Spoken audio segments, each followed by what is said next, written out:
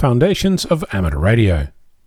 Today I started doing some research on balance. It was prompted by a message from a fellow amateur who asked about how they work and what they do, and what the difference was between a 1-on-1, a 1-on-4 and a 1-on-9 balun.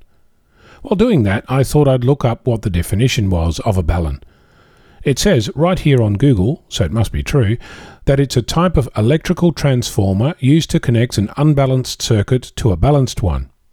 I clicked on the link that said Translations, Word Origin and More Definitions, which showed me a history of the use of the word balun, and I was hooked. The explanation of a balun will have to wait for another day. I started looking at the use of the word going back to the 1800s based on Google's Ngram viewer. Looks like it was used a bit between 1800 and 1910, but steadily declining in use until it started picking up in popularity around 1930. Today the word balun is more popular than the phrase radio amateur, but less popular than either amateur radio or ham radio. Radio amateur hit its peak in 1950 and amateur radio in 1990, when electronics also hit its peak. Ham radio hit its peak around 2000. All of these terms pale into insignificance when compared to either the word software or hardware. Hardware being about 200 times more popular than any of the radio terms, but software being about 700 times more popular. So what does this have to do with us? More specifically, what does this mean for you? Well, if you want this amazing hobby to relate to people around you, there might be a benefit to use language that is increasing in popularity while still related to us. It might pull us along with the tide. So software-defined radio is on the rise.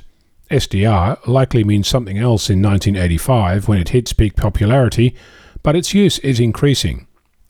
Interestingly, ICOM makes more noise in literature than Yaesu by about 9 times. The ARRL makes more noise than the RSGB and WIA put together, and balanced is 8 times more popular than unbalanced, though I won't vouch for that relating only to amateur radio. Transistors hit their peak in 1967. Capacitors did so a decade earlier. Resistors even earlier, in 1952. I think this means that we need to spend some time investigating the language we use to communicate about our hobby and use it wisely to increase awareness about the things we think are amazing. GPS is a term on the rise. Antenna is pretty stable since 1965. Emergency response is on the increase. Communication is at an all-time high, steadily increasing from 1900s onwards. Radio is staying pretty stable, but hit its peak in 1950. Television is on the decline, and the internet is more popular than either. So, pick some words, look at the Google Ngram viewer, and learn some things about the words you might use to communicate about this wonderful hobby. Can you guess what's more popular? A dipole, a vertical, or a Yagi? I'm Onno, Victor Kilo 6, Foxtrot Lima Alpha Bravo.